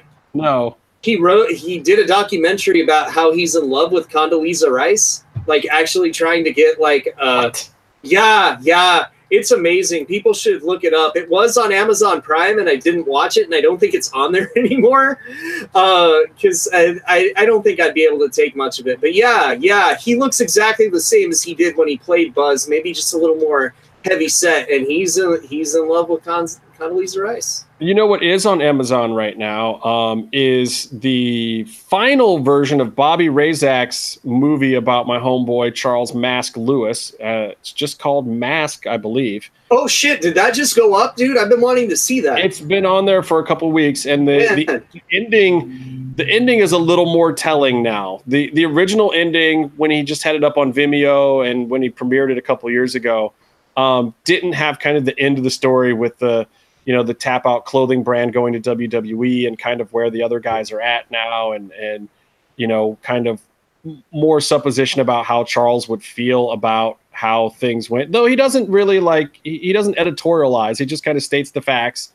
They turned their logo into a penis and balls. Yeah, basically. Well, yeah. Charles probably would have liked that. That is pretty funny. And I think that the design that they're using was actually one that was created before Charles passed. He had this kind of TO brand. Like he had a nice clothing version where he's kind of do some upscale stuff. And then he was going with an athletic version. Then he was going with just straight fight wear. So they had kind of these different lines going. And now it's turned almost completely into the athletic version. Yeah, they're basically like Under Armour, but with a much cooler heritage to their story. Yeah, exactly. But it's still weird for us that know the old school days of it. But anyway, so that's up on Amazon right now. You should check it out. Like Mask was probably the most influential, person not in my family that's been in my life. So check it out. Show them the accurate story too. Show them the tattoo, Justin. Oh, my Believe ink. He used to always say simply believe or just believe. And then it's kind of like a Tap Out logo with like a 100% in there. He's a good dude. Yeah, so there you guys go. You believe that Justin is telling you the truth when he's one of the most influential people, because we just proved it with the ink work, sir. Yeah, that's the only ink I ever got. I still want some more, but that was the one that got me off my ass. I was like, okay, I'm gonna get some ink for my man. Can't wait until you get that MMM show logo on your lower back, Justin. I'm actually thinking about doing it up here. I think I might actually do it for real, just because I like Charlie's artwork, and even if we don't do the show ever again, we have spent 2 years of our lives doing it, so I can immortalize it for another. Whoa! It's only been 2 years. I could have sworn it's been like 7. It might have been like 3. I don't know. It's been a while. We've done a lot of these. And we've taken a lot of time off. I mean, you know, Yeah. Conan started his podcast after ours, and they hit 100 before us because they go every week. And also, I've probably been on about 2 years worth, and even if we did 7 years, yeah. But you know what? I'm the most consistent fucking co-host you have, Justin. You are right now, that's for sure. On Fridays I am, because I have no fucking life. All I do is teach and fucking go to school and work. Well, look, let's face it, we're not Jimmy V, neither of us, and we're the ones that picked this fucking time slot, so... Yeah, exactly. All these other guys definitely are not picking this time if they had their druthers.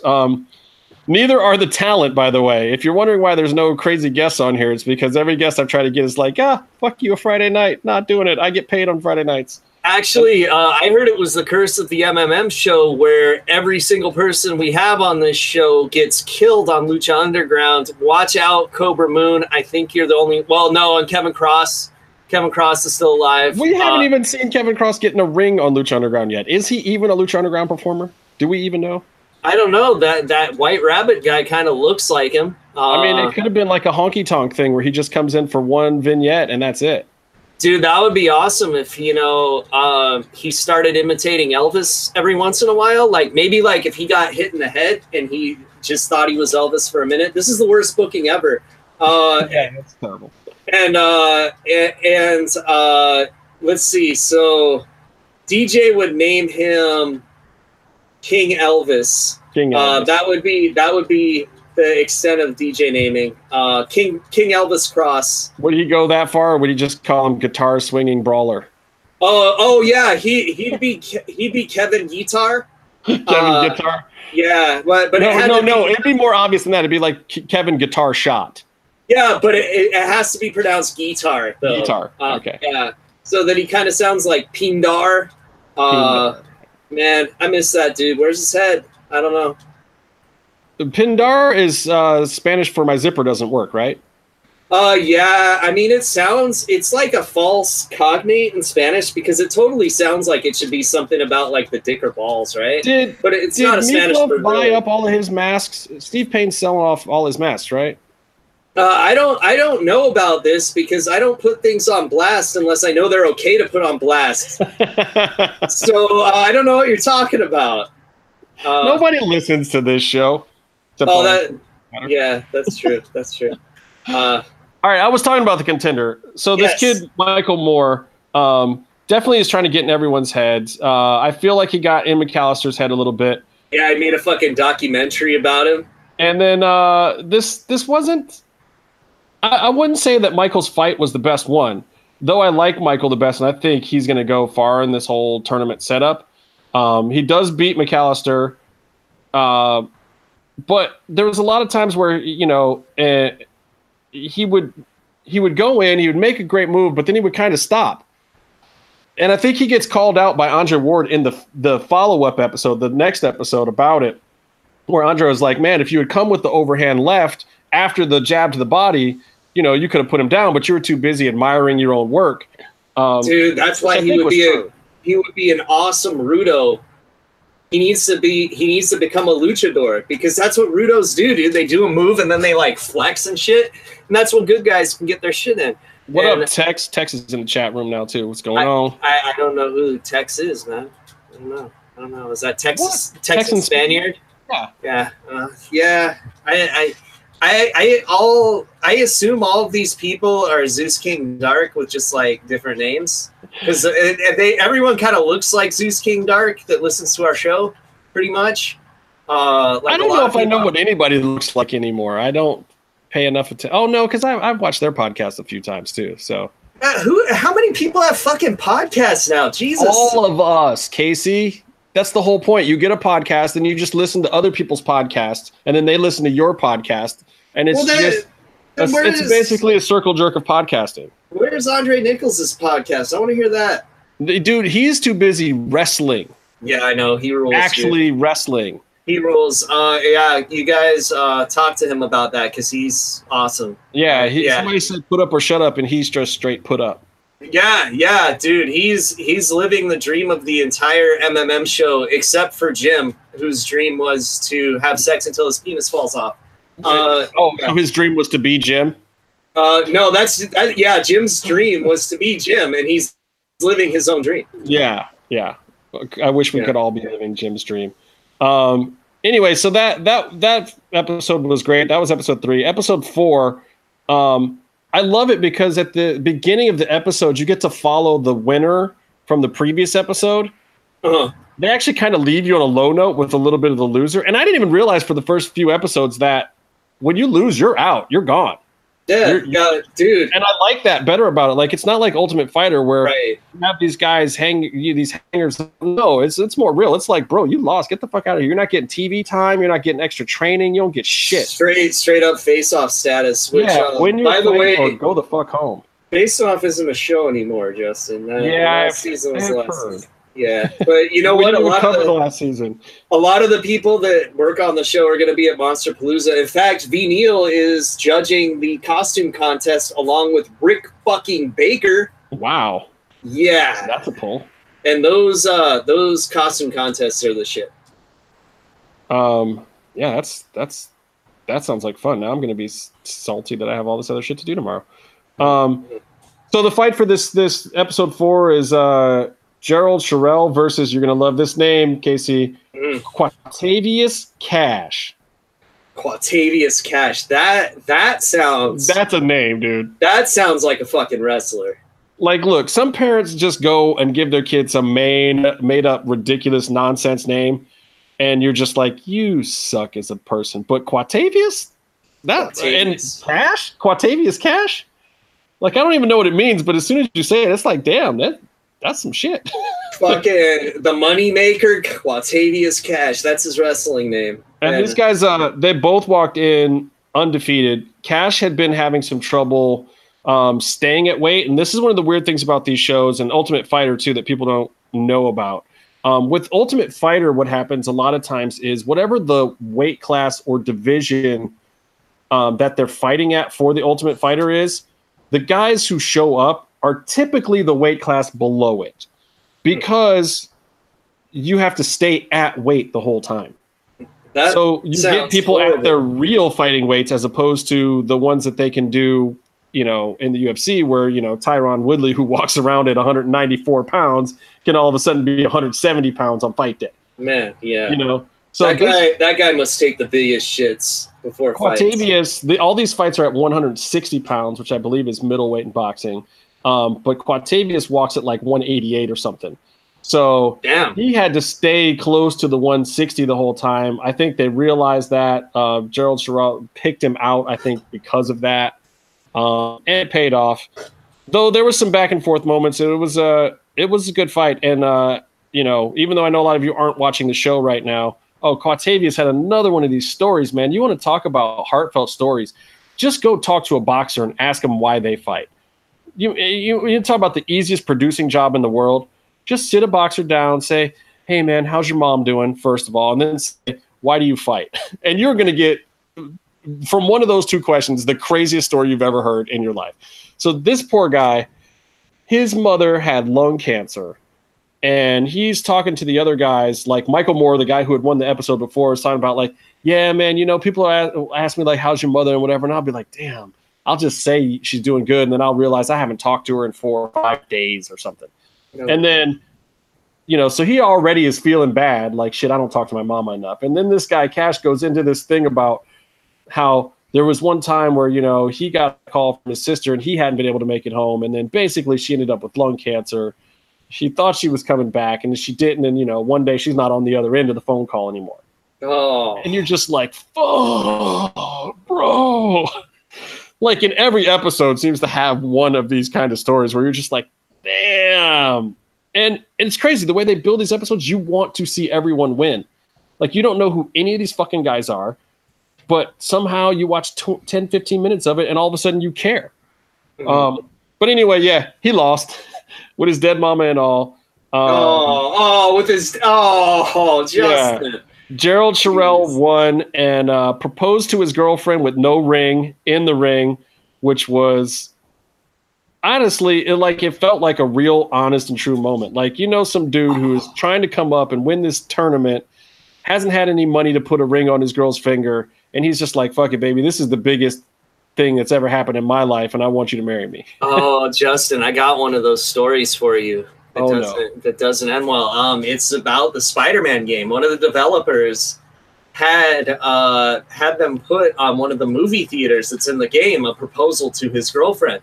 By the time the game came out, because games take forever to make, they were broken up, and it was still in the game, and people were finding it and tweeting it and all kinds of stuff. And apparently, worse than bringing your girl to Lucha Underground taping in an MMM show shirt. Yeah. That's you want to get cursed by an MMM show shirt. Are we selling any merch this week? Never mind. We are actually. The OG Striker shirt is still available for sale. Awesome. So if you want to look like someone that would lose at the wrestling name game, or if you want to look all swole like Jim Velasco, buy like 3 sizes. And we have them in sexy girl cuts too. So, yeah. If you really want to look as swole, if you're a lady who would like to advertise for the MMM show, we would greatly appreciate it, because we know that the men will buy the shirts if you buy the shirts. or if you're a voluptuous dude, that's what I was talking about. Yeah. Dudes.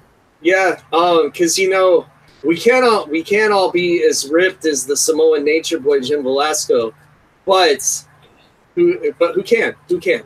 Truth. So yeah, the Contender, excellent.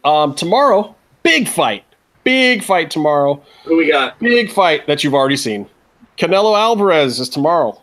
Oh, I'm going to be at Monster Palooza. I thought you were talking about me punching a mummy in the face. No, they're the shittiest monsters. Triple G, Canelo is tomorrow, part 2, which is just a weird fight. It's like, look, everybody knows Triple G won the first one, basically, but then you've got this Adelaide Bird scorecard, which is just a travesty. Then Canelo gets into all sorts of weird, not USADA issues, but, testing issues.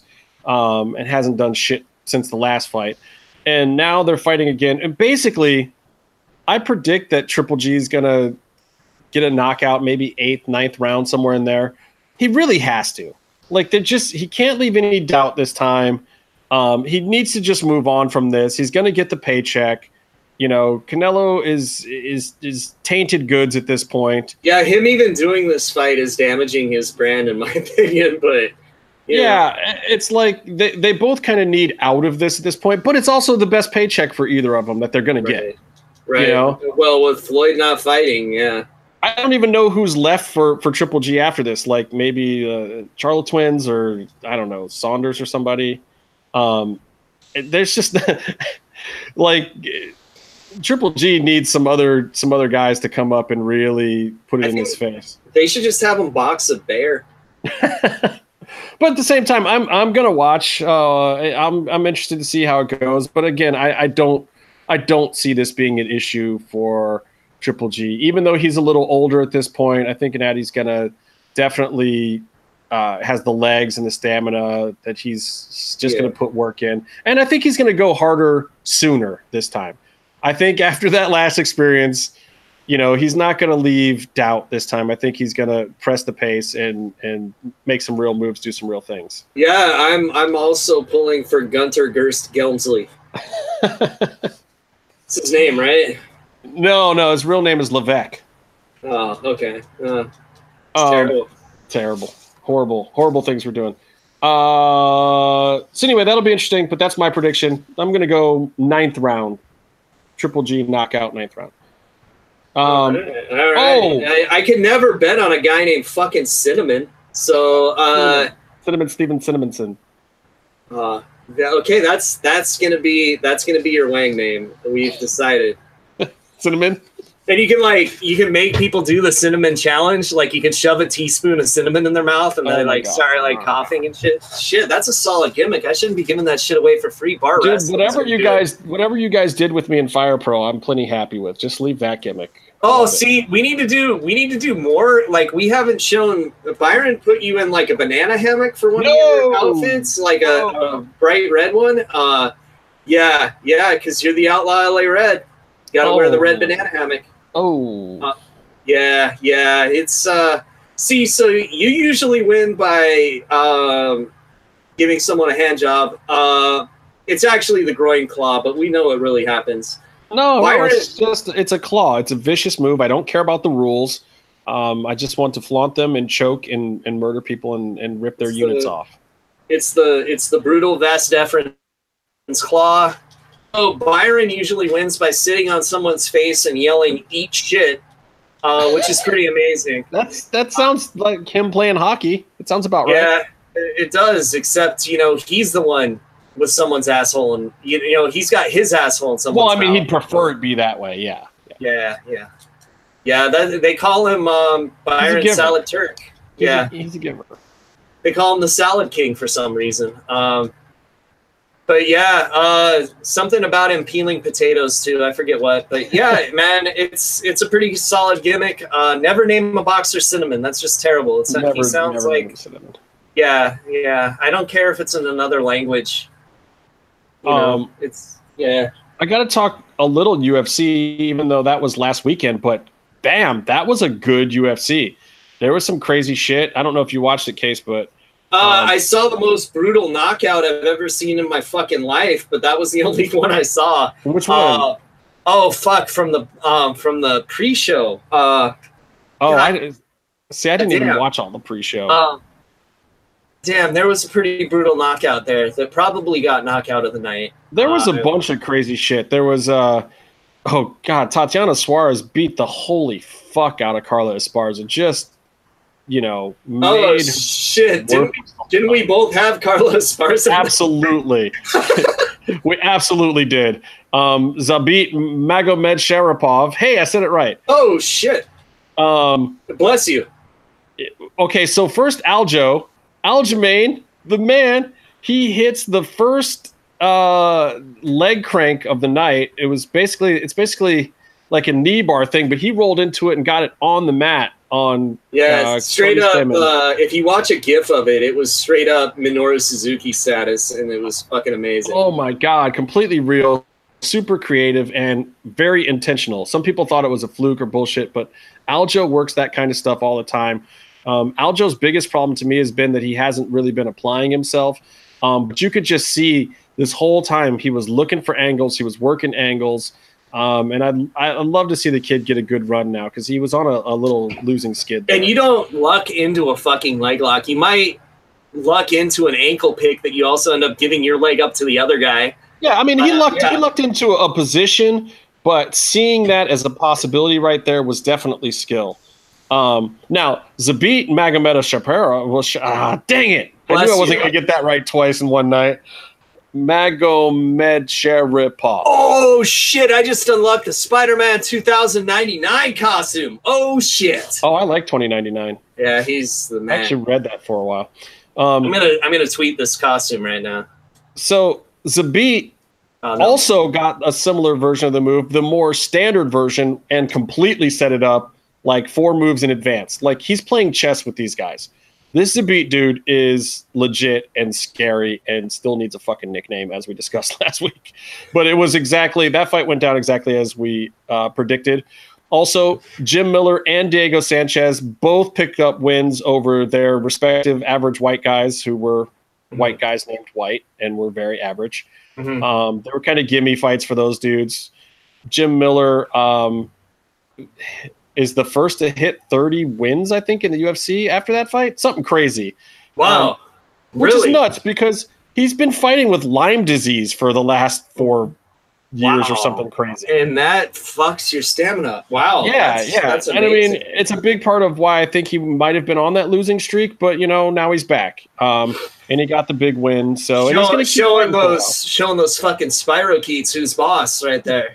Yeah, and Diego's still fighting too, which is great.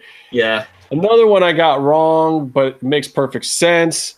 Jessica Andrade knocked Karolina Kowalkiewicz out. Jesus Christ. Yeah. Love Karolina. Got all the heart in the world. Boy, was she outmatched. It just didn't. It wasn't a thing for her. It was not a good night. Oof. And not a good night for our fucking predictions either, apparently. Well, and Tyron did not win the way that I thought he was going to win. He got his first submission in the UFC. He hasn't gotten a submission since like 3 fights before he even got to the UFC. He got the Tony Ferguson Darce choke. Nice. In on a very shocked and dismayed Darren Till.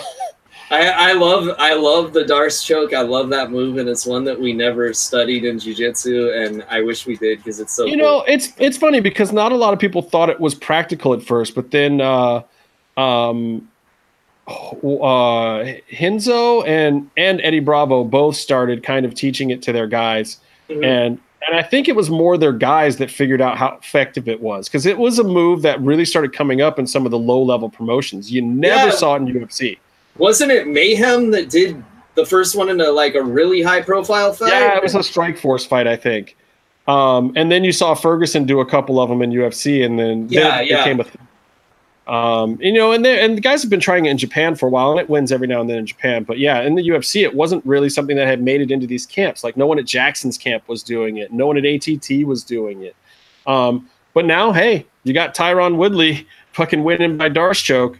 That's awesome, man. And I feel bad for Till because it's his first loss.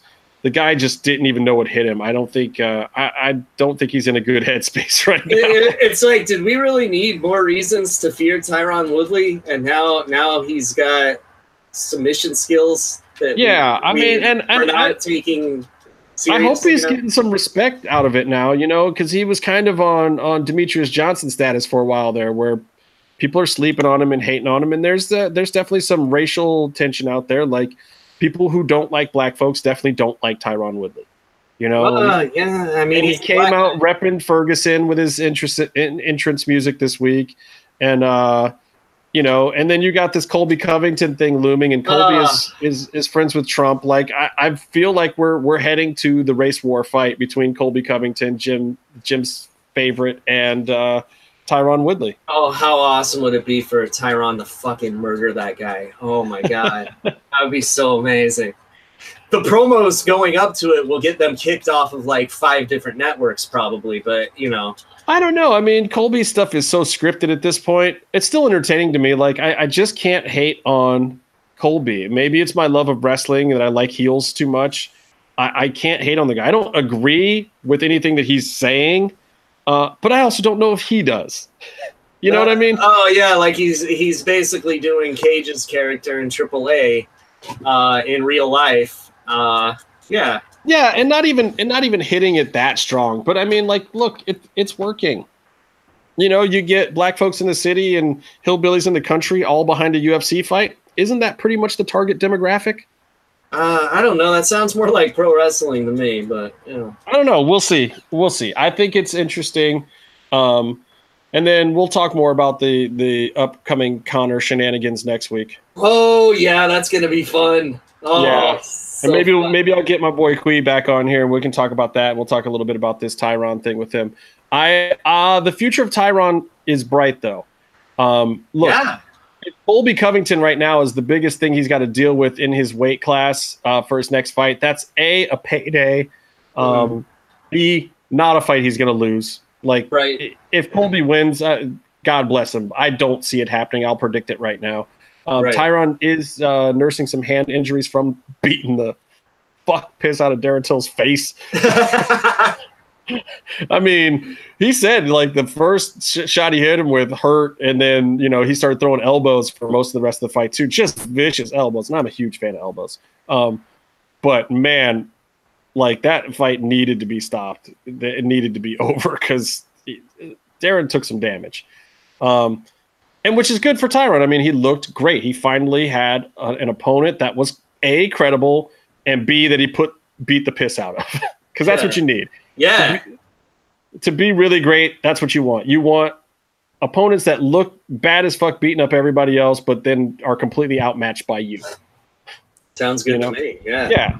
So, or you want to be Conor, where all of your opponents are better than you and somehow you fucking win anyway. Yeah, and just you can fucking go completely crazy and throw guardrails at people and still have a job. You know what? He's getting sued now though. He has achieved perfect Sid status, okay? He basically did the equivalent of stabbing one of your coworkers and then coming back and being made champion. Yeah, he really is Sid. He is. So, he's the Irish Sid.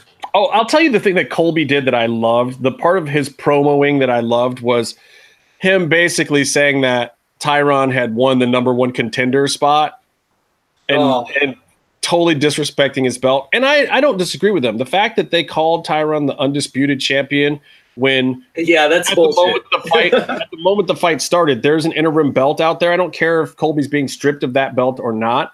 Anytime you have a sitting guy with a belt, whether it's interim or not, in your weight division and you're in a title fight, it is disputed. Right. That's the very definition. Yeah, exactly. The UFC keeps doing this. They keep calling the real belt the undisputed belt and the other one the interim belt. But it's like, no, it's not. It's just the championship belt. It's not the undisputed one. He's not the undisputed champion. And as much as I love Tyron, he is not the undisputed champion right now. Right, do I think Colby deserves to be interim champion? Fuck no. But he is. Yeah, so he's going to have to die for his sins, and Tyron's going to be the one to do that. Yeah, and whether Colby walks to the ring with his belt or not, whether they're out doing promos with two belts or not, I don't think there's any legitimacy. I think Tyron has to fight him. You want to clear up that division. You don't want any other dude running around there saying you're the number one contender when you're the champ. It's just like Razor Ramon and Shawn Michaels, man. Like Razor Ramon and Shawn Michaels. All the racial and nonsense bullshit and storytelling and work that they're doing aside, another guy out there with a belt in your division has to be dealt with. Period. And dealt with in vicious fashion as far as I'm concerned. Especially in a promotion that's only supposed to have one belt per division. You really need to deal with that guy. Yeah, and then you'll actually be undisputed. There you go. That's what it is. Like Tyron, this is everything. Tyron is the champion. He is the and still champion, but he needs to make himself the undisputed champion. And that's he is in all of our hearts. But for sure, for sure. But let's just let's make it official. Let's beat the shit out of Colby Covington, make Jim Velasco happy, move on with shit. Exactly. Jim's gonna make him a fucking honorary Tongan for his Is that what Jim is? I've been trying to figure this out for months. He's a Tongan. Yeah, because I kept calling him Samoan, and he got really mad. And the only person that would get really mad if he called them a Samoan is a Tongan. Does he do like hakas and shit like that? Maybe. He looks like he would. I'm not completely convinced that he's not Toa Hanare from New Japan, who isn't Tongan. He's actually Maori, but.